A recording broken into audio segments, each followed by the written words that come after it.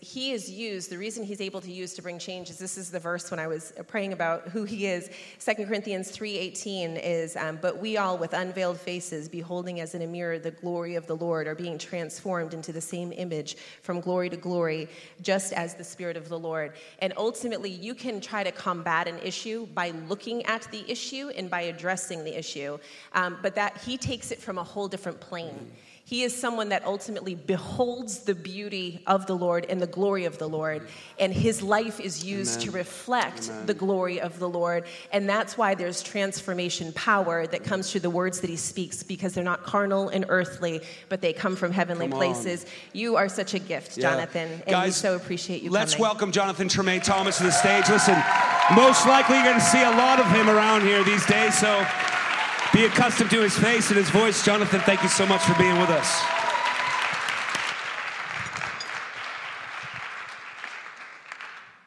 Wow, thank you.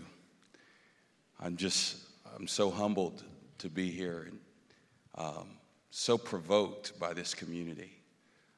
As much as it's been a joy to be able to serve and share, I've been deeply impacted by the people that I've met. And what amazing leaders, Bethany and Daryl. Can we just praise God for them? Wow. You have such a gift. I mean, this type of leadership is rare in the earth. No, I'm serious. I'm not just saying that to have some sense of false honor. This is rare. And the caliber of people that I'm seeing around you is just astounding to me. And even this church, as I'm looking around and I see people from the nations, I'm seeing a mix. I've been all over this country in all types of churches of all sizes and shapes. And what you have in this room right now, you don't even have all the black people over here and all the white people over here and all the Asians right there and the Latinos sitting together. You're all together. I'm telling you, this is rare. You see, there are cultures, there are churches that are multicultural and multi-ethnic. And then there are churches that are multi-ethnic, but they're monocultural. But what I'm seeing today is what 2 Peter 1 says, we are living stones, a spiritual house being built together to become the habitation of the Lord. And I feel God inhabiting our space this morning. There's a unique anointing that comes when there's unity. But God didn't just come for unity. Jesus didn't come to establish some kind of humanistic, kind of fleshly unity where, you know, we're friends and we're neighbors and we can tolerate one another, but we don't love one another. He came to bring oneness. Everybody say oneness. One new man is what Ephesians 2 says. And so I'm seeing a fellowship of the new man this morning. And I'm encouraged. I'm just going to pray and ask the Lord, God of glory, sovereign of the nations, the glory and the lifter of our heads, we thank you for the gift of your Son, Jesus. And I'm asking in these brief moments that we have that you would cause the foolishness of preaching through the weakness and the absurdity that man might articulate the excellencies of your glory. Father, would you lay hold of your servant right now? And would you loose a spirit of wisdom and revelation? God, would you bring us into the mystery of beauty, God, this morning? God, take us on a journey into your heart, Lord, I'm asking. Not by might nor by power, but by your Spirit. Take us up this morning, God. Lord, loose the realm of angels. God, loose the realm of reality, of beauty, of glory, of majesty. Deliver us from ourselves. Bring us into glory, we ask. In Jesus' name. Amen. I'm going to jump right in. I can be funny and kind of ease my way in, tell a lot of stories, get you to like me, but we only have a little bit of time. I got a plane to catch. So I'm just going to dive right in and ask you to journey with me. This year marks the 400th year since the first slave ship arrived on the shores of what is now Jamestown, Virginia. 1619, a slave ship arrived carrying humans as merchandise. Just about a month ago, I acquired these. These are verified to be from the 1600s and may very well have been on that ship. Shackles that were on the legs of that human cargo. What's interesting is the times have changed, but the shackles remain. In Habakkuk 2:12, it says, "Woe to him who builds a city with blood and founds a town with injustice." A woe is the opposite of a blessing. A woe is a curse. So in the midst of blessing, there is a guarantee. Just as in Psalm 133, when brethren dwell together in unity, it's like oil pouring down Aaron's beard. There's a commanded blessing in a space like this. You all are experiencing certain blessings because you have purposed and determined in your heart to rally around the worth and the beauty of Jesus. But in the same way, there's a guaranteed curse upon cities, towns, and nations that are built upon injustice. And whether that curse manifests within the generation of the injustice or several generations later, what we can be sure of today, that if you are in the soil of America, we're not the only nation with the curse and the woe because of injustice, but as a nation that was simultaneously built with an ideal towards godliness, kind of like King David, who said, "Lord, I will build you a house." It was in his heart to establish a place for the Lord, a dwelling place, but he had blood on his hands, and God says, "You won't build it, but your sons and daughters will." He still experienced the judgment and the consequence of the injustice that was on his hands. So America had this ideal of godliness and holiness, but there was mixture, and today we are living in the judgments of God. We're living in the woes of God. Jeremiah 22 says, verse 13, "Woe unto him who builds his house by unrighteousness, and his upper rooms by injustice, who makes his neighbor," who is my neighbor? "He makes his neighbor serve him for nothing, and does not hire him or does not give him his wages. Who says, I will build myself a great house with spacious upper rooms, who cuts out windows for it, paneling with cedar. Did not your father eat and drink and do justice and righteousness? Then it was well with him. He judged the cause of the poor and the needy. Then it was well. Is not this to know me, declares the Lord?" The marker of the knowledge of God, knowing God, is that you actually do justice with righteousness. If you do justice apart from righteousness, you actually are not doing godly things.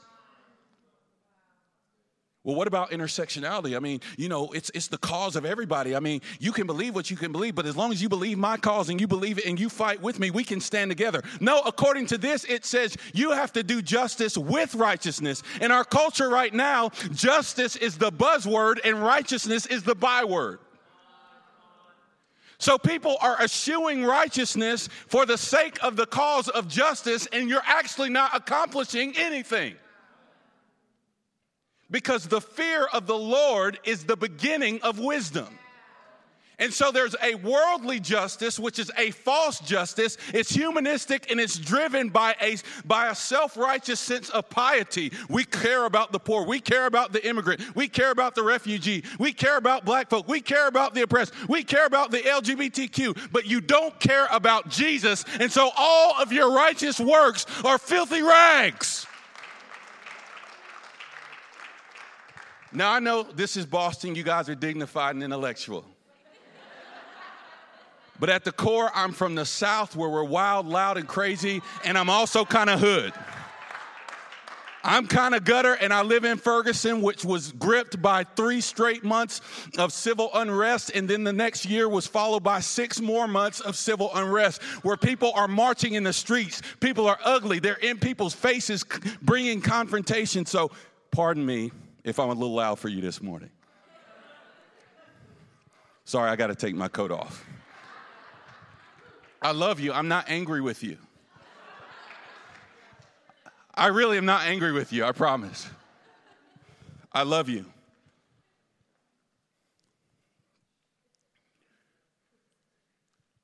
But God wants us to get a revelation of righteousness. Some people call justice righteousness. No, it doesn't say that seek first the kingdom of God and his justice, and these things will be added to you. It says seek first the kingdom of God and his. Seek first the kingdom of God and his. I know y'all can get louder than that. Seek first the kingdom of God and his. And these things will be added unto you. Justice will be added when you get righteousness. What is righteousness? Righteousness is right thinking. It's standing in right alignment with God. And God is not so concerned with our transgressions. The transgression is the outward working. Righteousness is the inward working. So what happens when we see injustice is we go, look at what that law is. That's a bad law. We got to change the laws. Look at what's happening here in the prison system. We got to change the prison system. And that's what Joel 2 said was our outer garments, because the Hebrew people, when they would lament, they would tear the outside. Oh no, something is wrong. We got to change everything. We got to change the system. We got to confront this and confront that. When Jesus came, says, rend your heart, not your garments. Tear your insides, not your outsides first. So a young black man gets shot and we take to the streets with signs, no justice, no peace. And God says, before you take to the streets and point the finger at white folk, point the finger at yourself. Before you see the African-American community mourning and lamenting and say, oh, there go those black people playing the race card again. Even maybe you're Asian or Hispanic or you're not from this nation and you see the unrest and you go, I just don't get it. Well, God says, get before me and say, God, help me to get it. Give me a spirit of revelation. God, give me a lament in my own heart. I'm not going to point my finger and judge them. I need your heart. I need your understanding. I want you to know, I know I'm yelling. I'm not preaching at you. I came to New England as a messenger from heaven to stand before the powers and principalities over Boston and over New England. I'm preaching to demons in the heavens, and I know something is moving right now. I came here on an assignment this morning. We came to do war in the heavenlies. I'm here to tell you something has to shift in the spirit. Something's got to shift. The atmosphere of our nation is toxic right now. The gas fumes of political propaganda, of ideological agendas have filled the airwaves. Right now, the air, even in this room, there are ideologies of hate and ideologies of bitterness circling and swirling around us. And God says, I am looking for an ecclesia that will clear the air.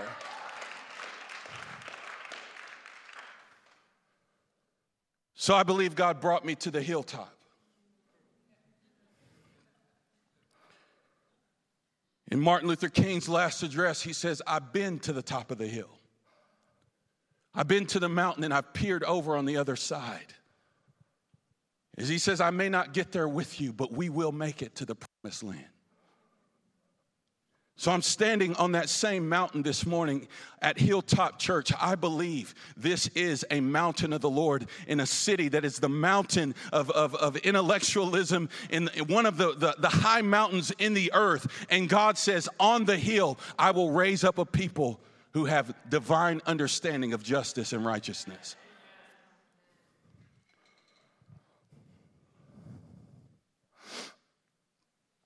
In Hebrews 11,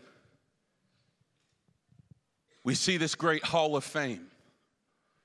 We see the cloud of witnesses who have gone before us to prepare a glorious future for generations to come. And by faith, they endured so many things and did not see it with their own eyes.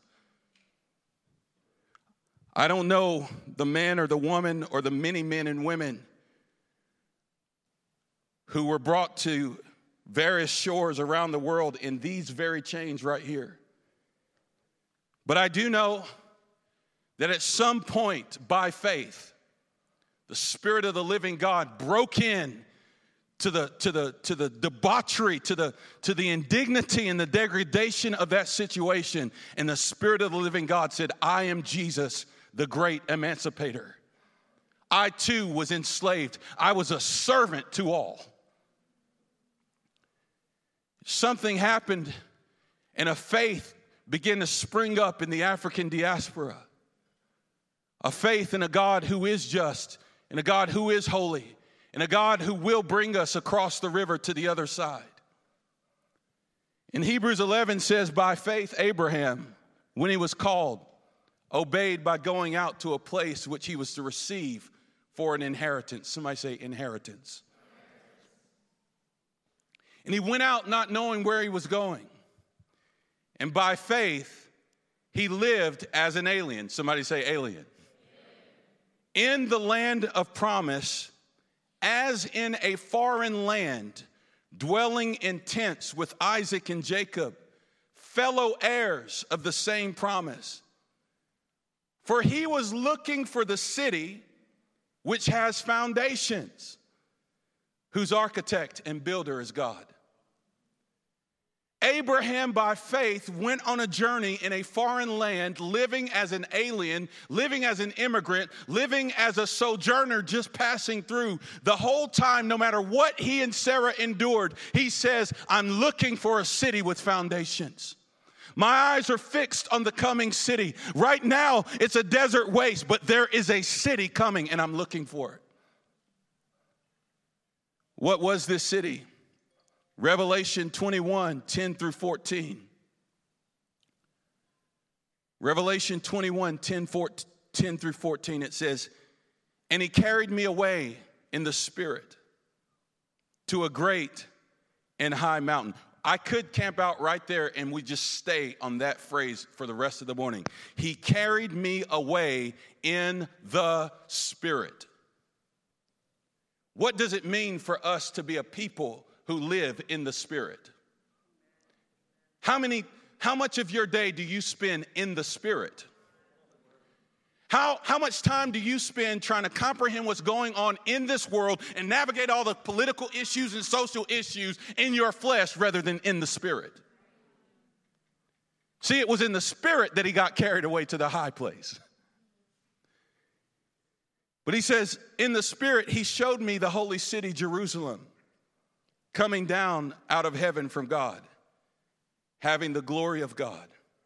Her brilliance was like a very costly stone, as a stone of crystal clear jasper. It had a great and high wall with 12 gates, and at the gates 12 angels, and names were written on them, which are the names of the 12 tribes of the sons of Israel. There were 3 gates on the east and 3 gates on the north, and 3 gates on the south and 3 gates on the west. And the wall of the city had 12 foundation stones, and on all of them were the 12 names of the 12 apostles of the Lamb. Now this is very interesting because God has created humanity to be tribal. You have the 12 tribes of Israel, but in natural wiring, we are a tribal people. In fact, I spent 9 years in the city of Indianapolis. And for many of my friends, it is blasphemy that I am here in Boston speaking to you today because this is the home of a tribe called the Patriots. And Indianapolis is the home of a tribe called the Colts. And the Patriots are the arch enemies of the Colts. In Indianapolis, you can't enter the city without a police officer saying, let me see your allegiance card. Are you a Colts fan or a Patriots fan? If you're a Patriots fan, you cannot enter the city. Okay, that's not true. But the reason why professional sports is so successful is because humans are tribal. So if our allegiance isn't to our ethnicities, then it's to a political party. And if it's not to a political party, it's to an athletics team. We have to find a tribe to identify with. Interestingly enough, Daryl's sweatshirt says tribe. You know it's God when the pastor is wearing a shirt that says it. We are a tribal people, but God made us that way. And it's interestingly enough, the foundation of the city for which Abraham was looking for is built upon the tribes.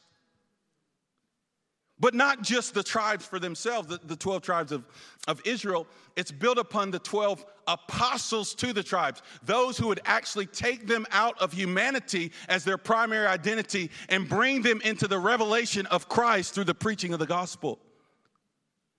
He takes them from just being a humanistic, kind of an Adamic, fleshly tribe into a holy priesthood and a family through Jesus. And it says, I saw 12 stones. And the brilliance was like a very costly stone. So in Isaiah 28, verse 16, Isaiah 28, 16, it says, thus says the Lord God, behold, everybody say behold. That means look, see it. I am laying a stone in Zion. A tested stone, a costly cornerstone for the foundation, firmly placed, and he who believes in it will not be disturbed. And I will make justice the measuring line and righteousness the level. Then hail will sweep away the refuge of lies. In other words, a storm will come and it will take away the lies that you've hidden behind and the lies that you've believed, and the waters will overflow the secret place. Your covenant with death will be canceled. Your pact with Sheol will not stand. It goes on and talks about the overwhelming scourge that passes through. Trouble will come to deliver you from the lies and the scourge and the pain, and it's going to unearth things. When waters overflow, I'm a survivor of a hurricane in North Carolina, and I was undone by the power of the floodwaters. It's unbelievable how much power waters have, unearthing everything. When all the water levels rescinded, there were dead cows in the tops of trees. Graveyards that had been unearthed, and you'd find caskets all over town in random places. I'm going, wow. He says there's a storm coming that will sweep away the lies. And it will uncover the secret places of your heart. I believe that the storm of God's righteousness and justice is blowing in America, and it's uncovering the heart condition of the whole nation. In every arena, in every place. And God says, I'm going to make justice the measure and righteousness the plumb. But this passage says, I lay a stone in Zion, a costly cornerstone. That cornerstone is Jesus himself. So God lays the stone, and then he says, I'm building a spiritual house on the cornerstone. The corner shows you what you build upon and build around. And he says, I'm building living stones, people from every tribe and tongue, to build me a dwelling place, to build me a house. And he says, the level, the way you know that you're building and growing, that this thing is actually building correctly, is the level of justice that this house does. Are you with me this morning? The level of justice is the measure of maturity. Now, I don't know if they do it up here in the north, but in the south, in people's houses, like next to the fridge or something, like on a door sill or a doorpost, they will, as you're growing up as a kid, they'll mark the height of the kid. Anybody know what I'm talking about? You're like 6 years old and you're right here. By the time I was 12, I was like, here. I'm shorter than I was when I was 12. But on the doorpost, it measures your growth. You go to Grandmama and them's house. Come here, son. Let me mark it. Oh, you're getting so big now. Oh, you got fat too. I mean, don't you know that elderly people have a license to say whatever they want to say? No filter. Ooh, boy, what you been eating? Oh, my goodness. But here's the point. So justice, the measure of godliness in a nation, is measured by the measure of justice that a nation does. And he says righteousness will be the plumb. Now, a plumb line is what builders use. You can build a wall and it looks straight until you put the plumb up against it and the level is off. And you're like, oh no, this wall is crooked. It's just like white looks white until you put off-white next to it. They're both white, but one of them's off. You see what I'm saying? Oh, that's white. No, this is white. Well, let's put it. Oh, you're right, bro. That's white. So the level, it says righteousness will be the plumb line. So if a nation is built upon injustice, if a house is built upon injustice, if a city is built upon injustice, it's not just, well, you need to do more justice. No, you need righteousness because you're crooked, and righteousness will get you into alignment where you can build straight. But God says you won't know that it's crooked until I send a storm to uncover the wickedness. So what's been happening in our nation for years and years, and particularly the last 5 years, is the storms of heaven coming to get the house straight.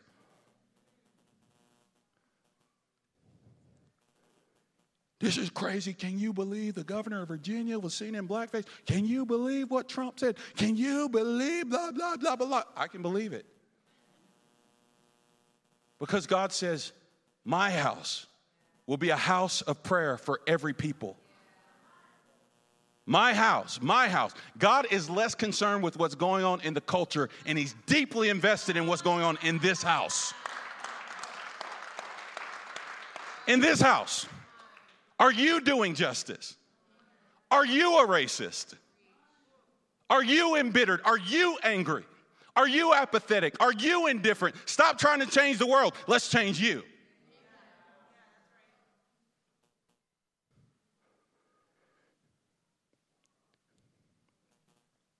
In Isaiah 9, I want to talk about this glorious child, this beautiful man, Jesus. In Isaiah 9, I believe the prophet Isaiah saw the times we're in and the times we're headed for probably more clearly than anyone else in the Bible. He was the first to really intricately describe the man Jesus. Thousands of years before he would step on the scene, Isaiah seeing the man clearly. He saw the child and the man and the king. And in Isaiah chapter 9, he says, For to us a child will be born, and a son will be given to us. And the government will rest on his shoulders. And his name will be called Wonderful Counselor, Mighty God, Eternal Father, and Prince of Peace. Well, God, we don't know what's going on. We're hurt, we're angry, we're embittered. We have all these different things. Guess what? He's a counselor. You need a therapist? I know one. He's wonderful. Well, I just need somebody to come and deliver us. We need a Messiah. We need somebody to set wrong things right. We need him to make things straight. Well, guess what? He's mighty. He has a strong arm. Well, you know, the Bible says true and pure and undefiled religion is loving the widow and the orphan. And, you know, I'm fatherless. We got to break the cycles of poverty and fatherlessness and blah, blah, blah, blah. He's a wonderful father. He's eternally Father. Well, I'm so upset right now. I can't believe I can't even come to church and worship with people who voted for Trump. No, that's a real statement. I lost about 30 students who said they could not come to our church. And we preach on this stuff. Couldn't come to my church. They said, well, I just know that there's people in there who voted for Trump, and that's just complicit bias and blah, blah, blah, blah, and I just can't do it. Well, you know what? He's the Prince of Peace. He wants to deliver us from our idolatry and our bitterness, our anger and our rage and our nationalism. The idolatry of nationalism. I said this last night, but I'll say it again. I've never seen one thing in the Bible that says pledge an allegiance to a country on the earth. It says, give me your heart. I want all of you. We pledge allegiance to God and God alone. That's it. So all these conversations about flags and all this kind of stuff, it's actually God dealing with idolatry in our hearts. Some folks are straight up manifesting demons when you start talking about it. I love America. I'm not anti-America. I did ROTC in college, U.S. Army. Who what? But here's the point. This earth is not my home. I'm looking for a city whose builder and maker is God. My king and my president's foundation is righteousness and justice. Obama can't deliver me. Trump can't deliver me. Then Hillary can't do it. I'm here to tell you, we got to fix our eyes on our heavenly home.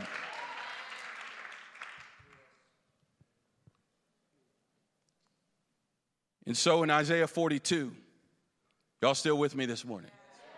In Isaiah 42, God says this. You know, we're looking for justice-minded deliverers. In America, we've waited 60 years for another Dr. King, and God says, I gave you a king, not Dr. King. I'm not trying to raise up another king, another Rosa Parks, another Harriet Tubman. He says, I've raised up a man, Jesus, and he created a family of kings and priests. We're all kings and priests. So he says, behold my servant, whom I uphold, my chosen one in whom my soul delights. I have put my spirit upon him, and he will bring forth justice to the nations. Whenever you see nations in the Bible, it actually means ethnos, not just like America, you know, Syria. No, he's saying, I will bring justice to the people groups of the earth. Jesus is going to bring justice. Jesus is justice. This is critical and central to the revelation of the coming Christ because he came the first time meek and humble as a lamb. He came in the midst of Roman zealot culture. The Jews were under Caesar. Folks, we have no idea what it's like to live under Caesar. Now, maybe some of you have more of an idea because you may have moved here from communist countries where there are dictators in rule in the seat of power, whether it's in Africa or in certain parts of Asia. But the reality is in America, we've never known what it's like to live under a dictator. The Jews were living under Roman oppression. Caesar carried himself as the Christ. He was a God in the flesh in his own eyes. Brutality was exacted upon the Jewish people, and they were desperate for a political Messiah, a religious Messiah. They thought Jesus was coming back or coming in for the first time as a warlord. They were looking for him to roll people's heads. Wait till the Messiah comes. Oh, he's going to get it straight. They're sharpening their knives. And the zealot culture had begun to embrace this radical terrorist-like philosophy of revolution, and they began going through the streets of Jerusalem shanking people in the markets. The zealots, we're going to take this thing by force. And Jesus comes and he says, the first revolution that I'm bringing is a revolution of righteousness. He says, I'm coming back the second time to bring justice. So righteousness was the heart level. That's why the Pharisees hated him, because he stands in the temple and they're like, you're hanging out with a prostitute. He says, yeah, well, you're lusting after her. You're not mad because I'm hanging with her. You're mad because you're not hanging with her because you want to get with her. That's what Jesus said. He saw the heart and he took the revolution to the heart level. And we're still in that revolution. But he says, now you can partner with me from internal transformation. I will partner with you to bring external transformation.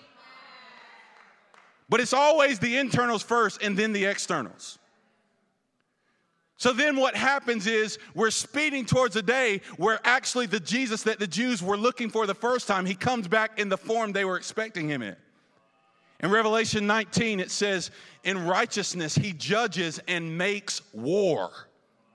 He has a white robe on, and it's dipped in blood, and it's the heads of kings of nations who've oppressed the people of God.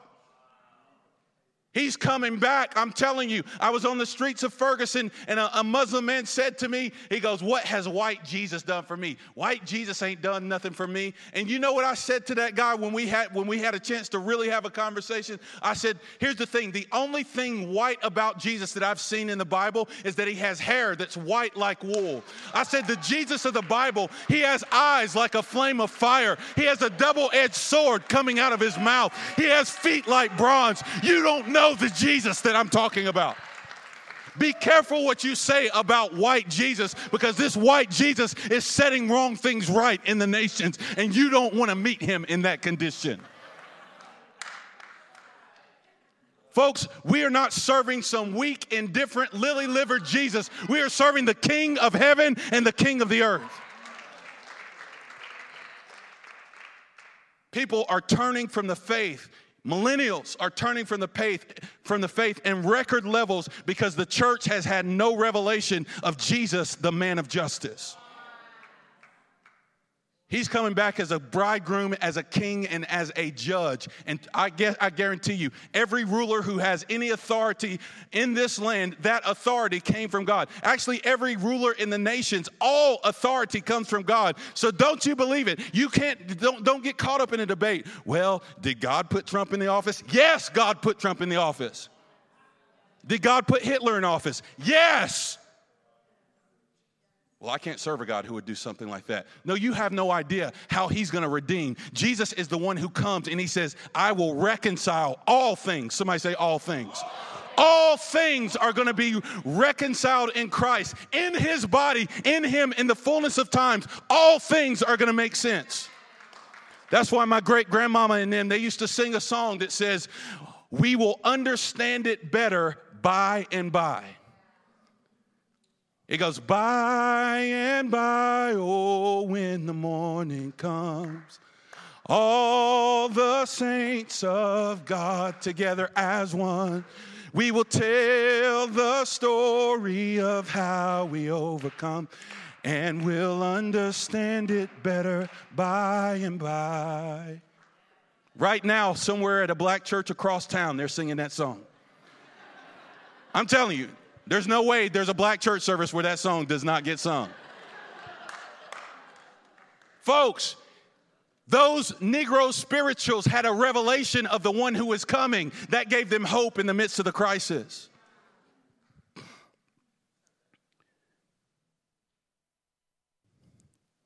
Isaiah 42 tells us that he's going to bring justice to the nations.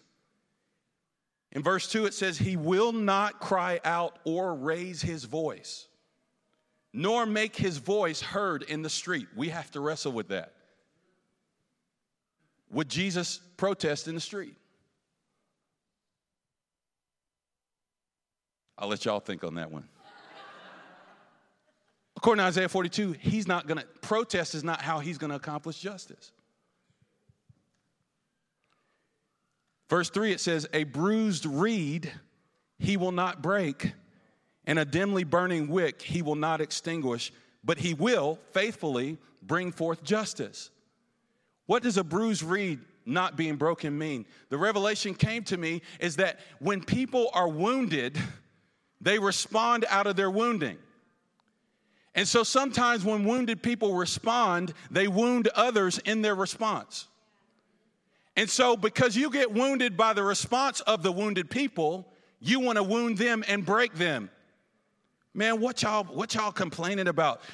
Slavery ended 150 years ago. I mean, the civil rights movement, we elected a black president. Why are we still having this conversation? You want to break off the conversation. And Jesus says, I'm not going to break the conversation. I'm not going to further bruise and wound them. I'm going to listen to them.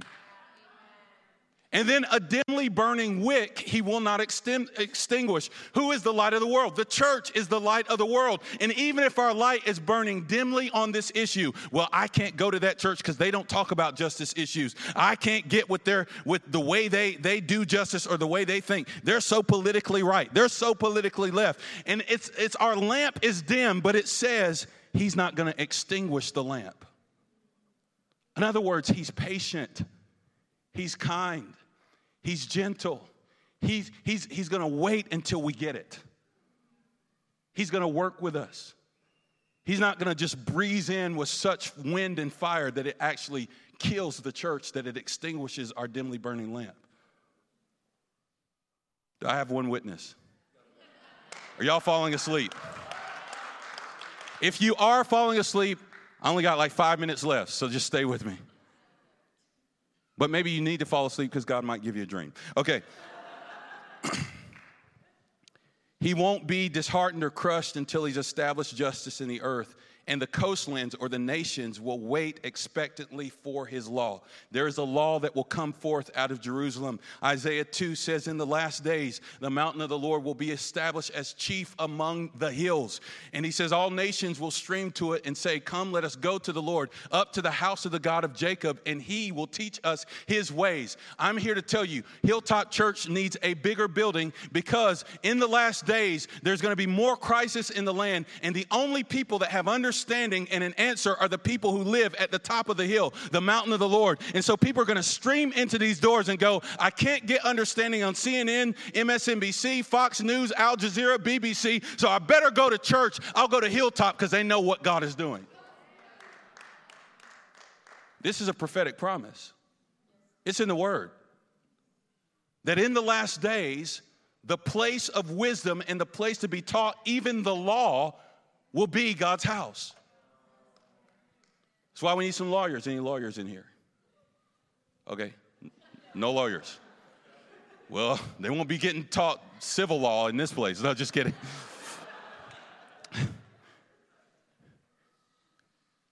Finally, I want to leave you with Isaiah 58. Isaiah 58 is critical to our times and how we navigate this moment in history.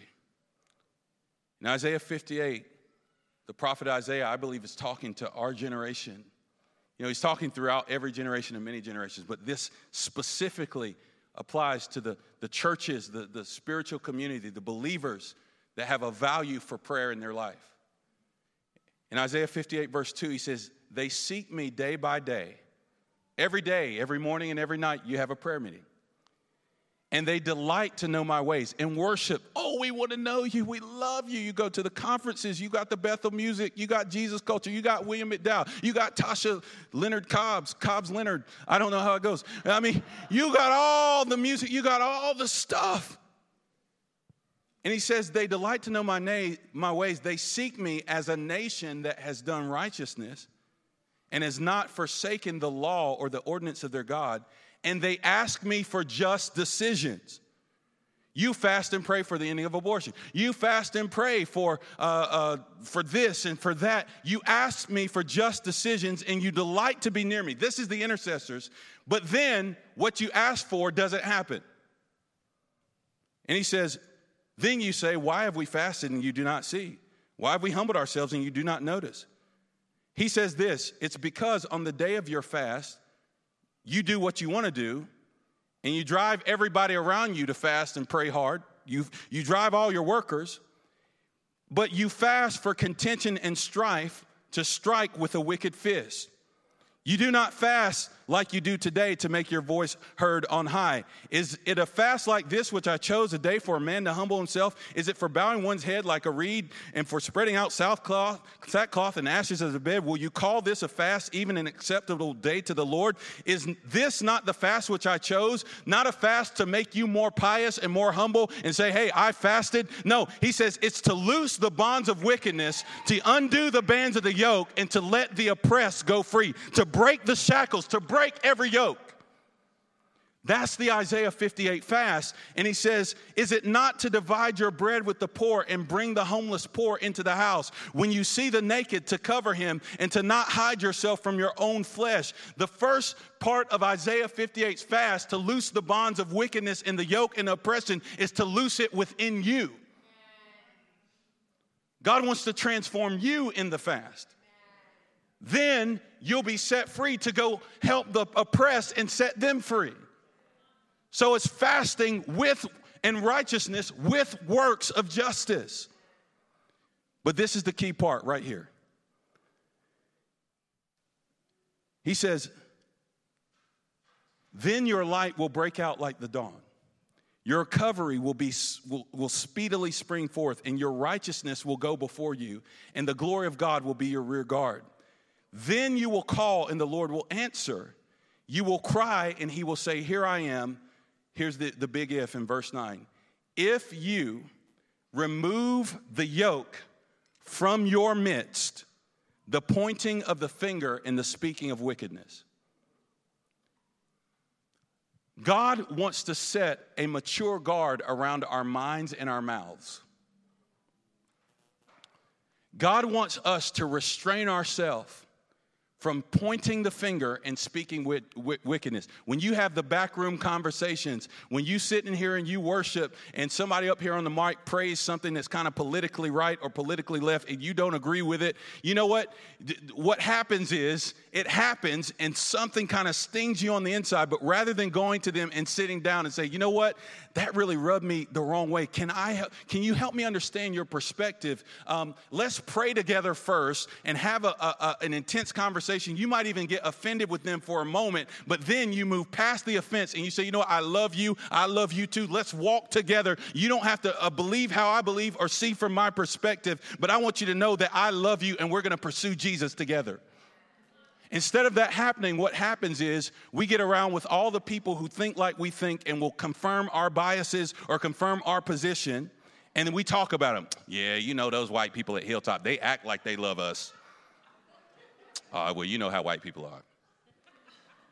Oh, well, you know those black people, man. They just, I love Daryl, but he just don't get it.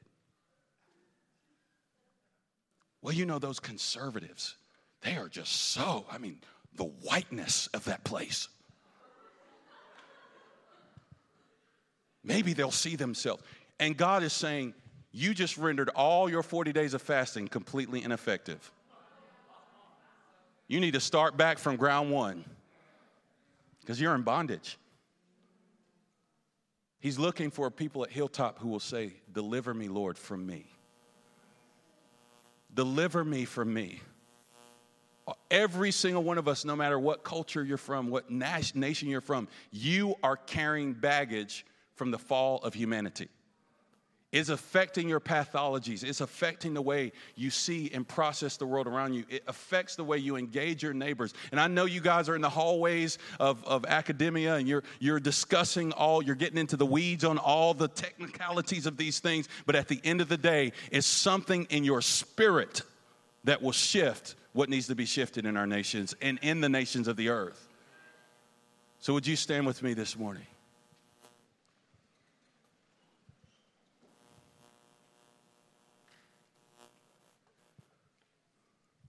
I just want to ask for God to loose the grace of Isaiah 58 over this community. The promise is that once the yoke is removed from our midst, It says you will become the restorers of streets with dwellings.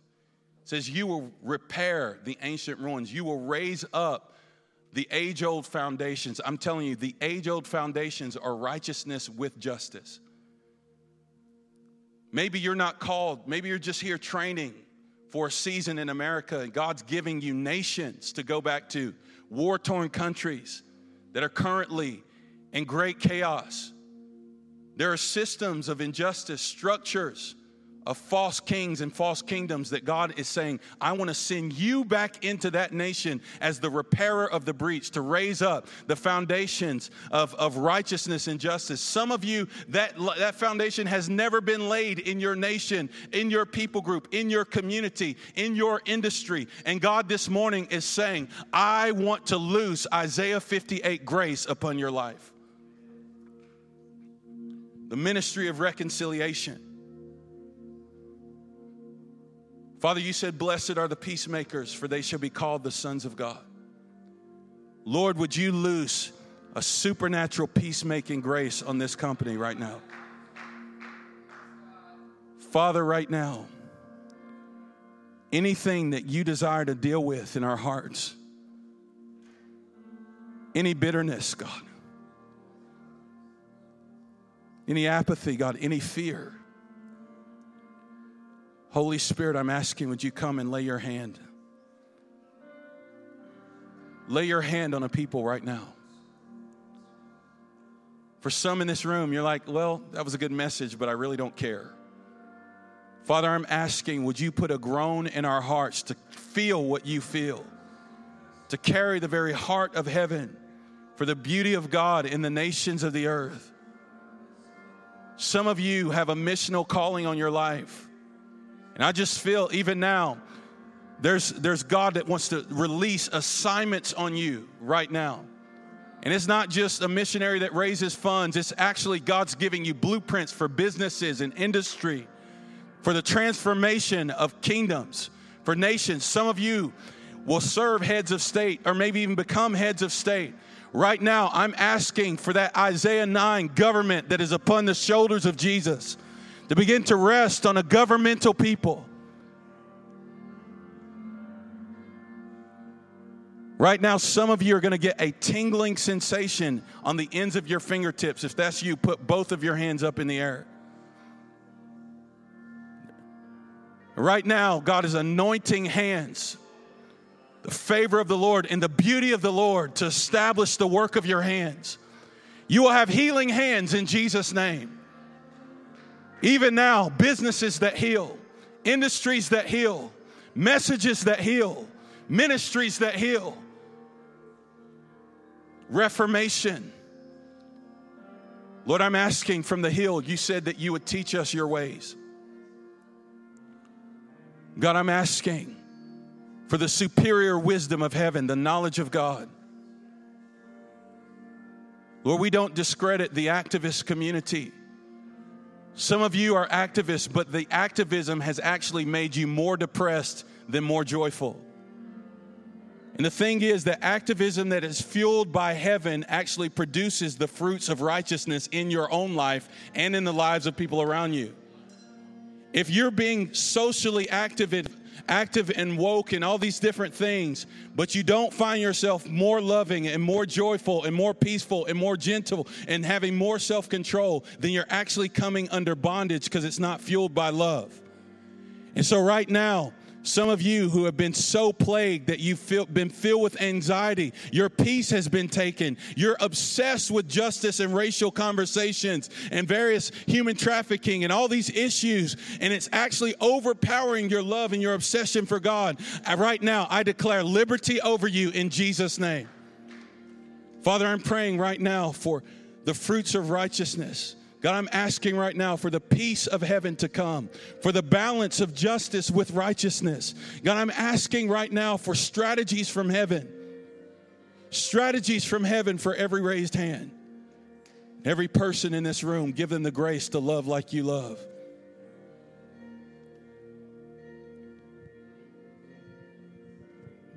And Lord, would you open the realm of beauty? Lord, loose dreams and visions all over this room.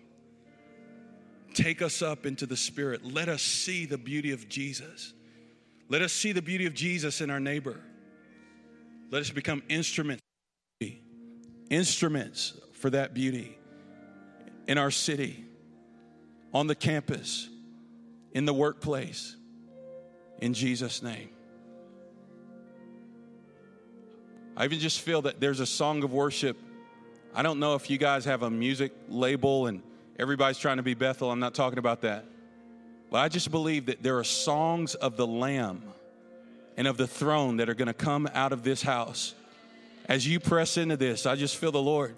As you press into this, I see the song of the tribes of the earth and of the tribes of heaven. There's like a synergy between the Hebrews 11 and Hebrews 12. Hebrews 12 says, you've come to Mount Zion, not Sinai, not the place of judgment, but the mountain where there's myriads of angels, where all the saints. I just see synergy of the ages coming to Hilltop, and I see a Revelation 7 anointing, the beauty of the Lord. I see songs in Zulu and Mandarin and Swahili. I see even now, I see various expressions in tribes. You haven't even asked for this. You haven't labored for this, but yet God says this is a place that can be trusted. And the 1040 window, those 70,000 students, even now I'm asking God for an increased grace, God, and an increased favor on this house, God, to reach those ones, and that the songs of the Lamb would come forth, and teaching on John 17 realities, even the awakening well of New England, the second great awakening. God, we ask, God, that it would open up in this house, open up in this place. God, out of Berkeley School of Music, Lord, there would become a worship movement, God, we ask right now, a worship movement that touches the ends of the earth, every tribe, every tongue, and every nation. Even out of Harvard, MIT, BU, God, we're asking for the superior wisdom of heaven to overwhelm and overtake every classroom, every project, every occupation represented in this room. Father, we submit it to you, because you said if we submit our plans to you, God, you are faithful. You're faithful. We surrender them to you now in Jesus' name. And thank you, Father. Can we give God a shout of praise in this place? I'm talking of praise. Is he worthy? You're worthy, God. We love you. We bless you.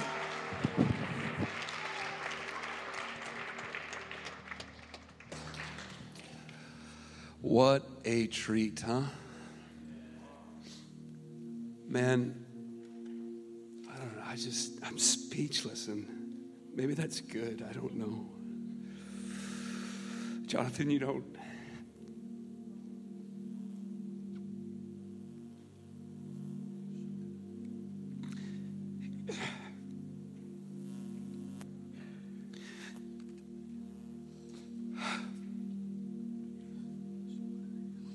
You don't know how much this week has meant to me. What started off as just a simple Facebook message has turned into somewhat of a heavenly thing, and I just want to thank you. I want to thank you for pouring into our community, pouring into the students here, but most of all, pouring into me. I mean, you're probably like, what are you talking about? But Brother, I'm sorry. I have another word. Can we stretch out our hands towards them right now? God, I prophesy, God, and I declare the opening of the womb of Hilltop Church right now. God, I thank you for the opening of the womb. Lord, loose an 8:18, behold, here am I, and the children the Lord have given me. We are for signs and wonders in Israel. God, I'm asking now for that blessing of Isaiah 8:18 and Deuteronomy 6:22. Behold, I have brought you out in order to bring you in to the land that I have promised to your forefathers. God says there is land that was promised to Hebrews 11 forefathers, even here in Boston. And now God says, I am going to do it. I'm going to give you the inheritance that that they did not receive. It was meant for you, Daryl and Bethany. You have an inheritance and you have a legacy for posterity's sake. I see the spirit of adoption coming on you in a greater measure. I see the spirit of adoption coming on your family personally. I see the spirit of adoption coming on Hilltop Church right now. You will have black and white sons and daughters, Asian sons and daughters, Latino sons and daughters, Mongolian sons and daughters, African sons and daughters. God says, ask and I will give you the nations. You've asked for a small thing, but I have something much greater in my heart. You will disciple nations, says the Lord.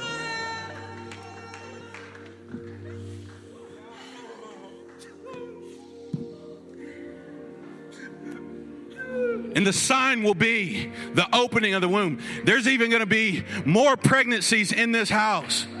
But there will also be more adoptions. This house will be marked more by adoption than you will by pregnancy. You'll be marked more by adoption than you will by pregnancy. I feel the Lord right now. He says, I am going to bring reformation. I even see God raising up deliverers in the foster care system. Reformers even now. The times and the seasons will shift. In the name of Jesus, we declare, Isaiah 8:18, signs and wonders, sons and daughters in this place.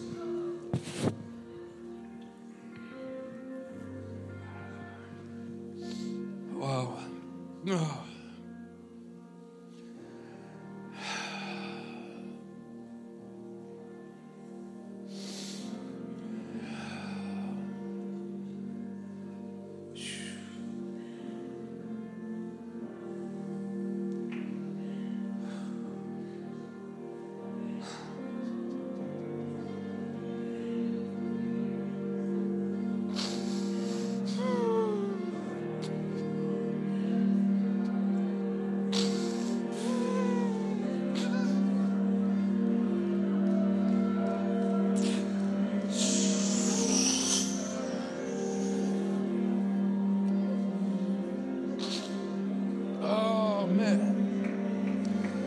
Come on, church, we're in a moment right now. We're in a moment right now we don't want to waste. Come on. This word wasn't just for me and Bethany. This word was for our church. Let's engage. We're in a moment. Don't waste the moment. Engage with the Lord. Pray. Thank you, God. Thank you, Lord, for moments like this, God. Oh, God, touch us. Come on, this may be new to you, but I can't control. I'm just overwhelmed with the goodness of God. I'm overwhelmed with the Spirit touching my heart right now. Just breathing upon that prophetic word. Father, let it go deep into us. Those who it's resonating with right now, let it go deep into us, God. Oh, heavenly moments. Oh, thank you, God. Thank you, Lord.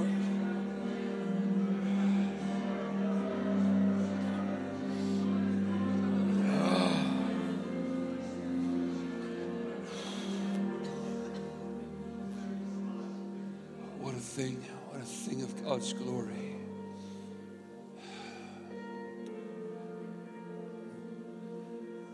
Thank you, God. Can we just begin to give thanks for the things that the Lord's doing in our hearts? Just give thanks to the Lord. Thank you, Jesus. Thank you, Father. Thank you for touching us. Thank you for ministering to us. Thank you, Lord. Thank you, Lord. Thank you, Lord.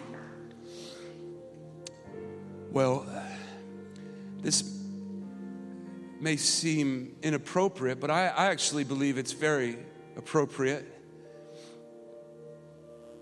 And what I'd like to do, I would like to take up an offering for Jonathan.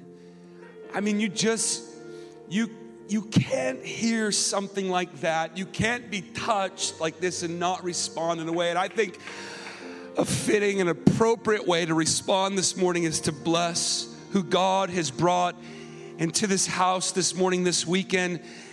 And so I imagine if you're feeling the things that I'm feeling this morning, this seems very appropriate. This seems like a very fitting response. And so I'm going to have Amy Eifler come up, and she's going to lead us through some practicals of how we can bless Jonathan.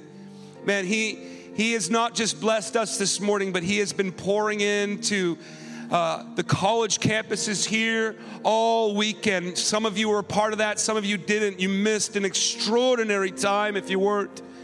But also, I just want to say this.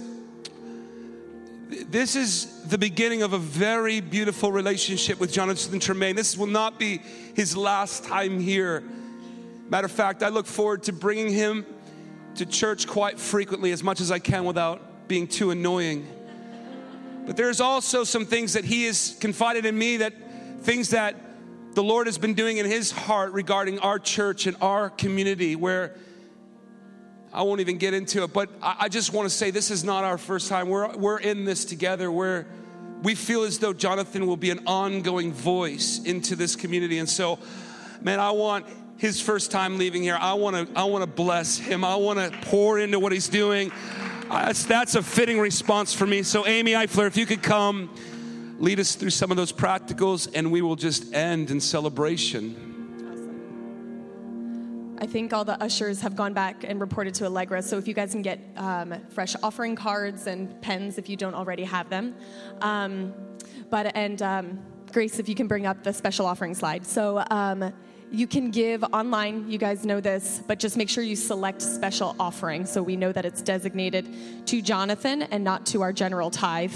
Right now, you can, if you've already set up an account, you can text to 84321. Just make sure you say, 25, for example, 25 special -offering. If you have not texted before, it will prompt you to set up an account. So just make sure you see that all the way through. Don't just set it up and then not create the account. And then cash and check, you can do it that way with the envelopes. Ushers, just wave them out if anyone needs one. There's probably a couple envelopes around you guys right now, so you can just grab one. Just write special offering on the check. Check's made out to Hilltop Church.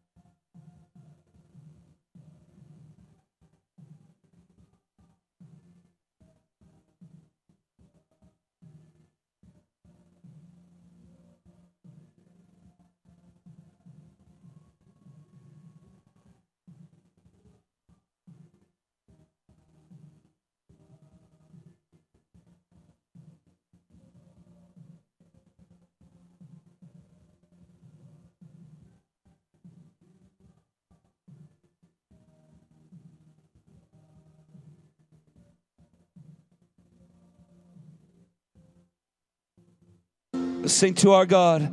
To a God we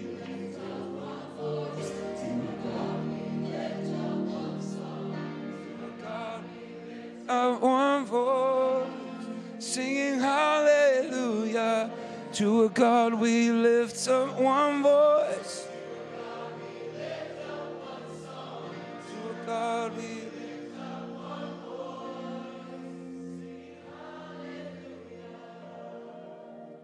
Hallelujah. Hallelujah.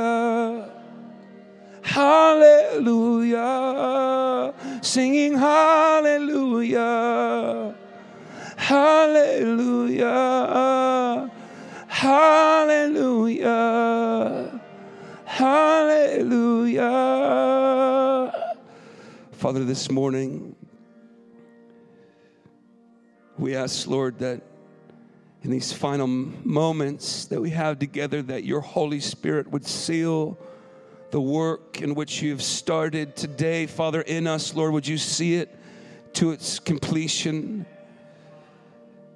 We trust you in that, Lord, that as we enter into our Mondays and Tuesdays, Lord, that the same Holy Spirit that met us here this morning is the Holy Spirit that can meet us tomorrow and the next. And so, Father, I just ask, Lord, that you would just bless this community with the nearness of your presence, Jesus, in our lives, Lord.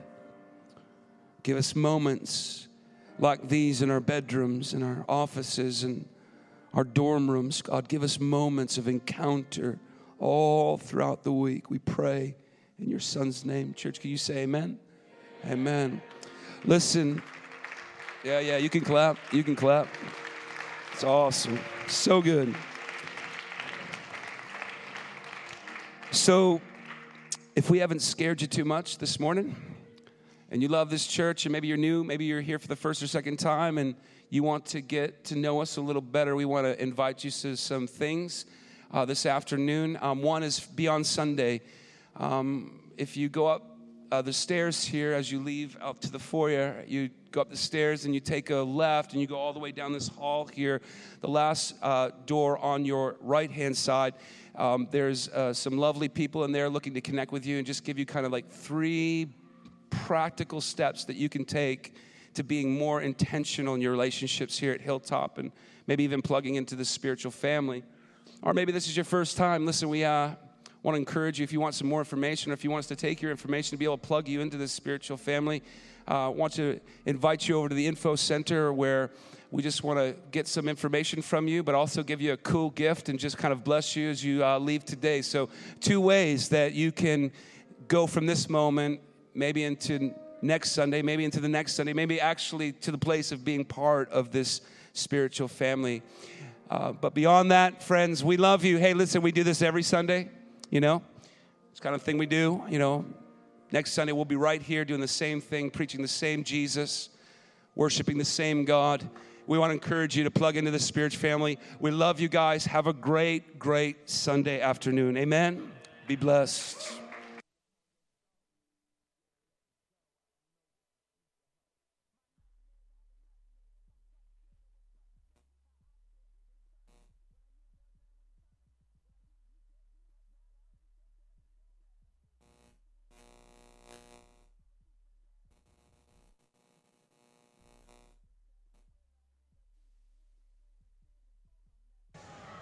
Again, if you want to be part of Beyond Sunday, you just go out right to the foyer, go up any one of those staircases.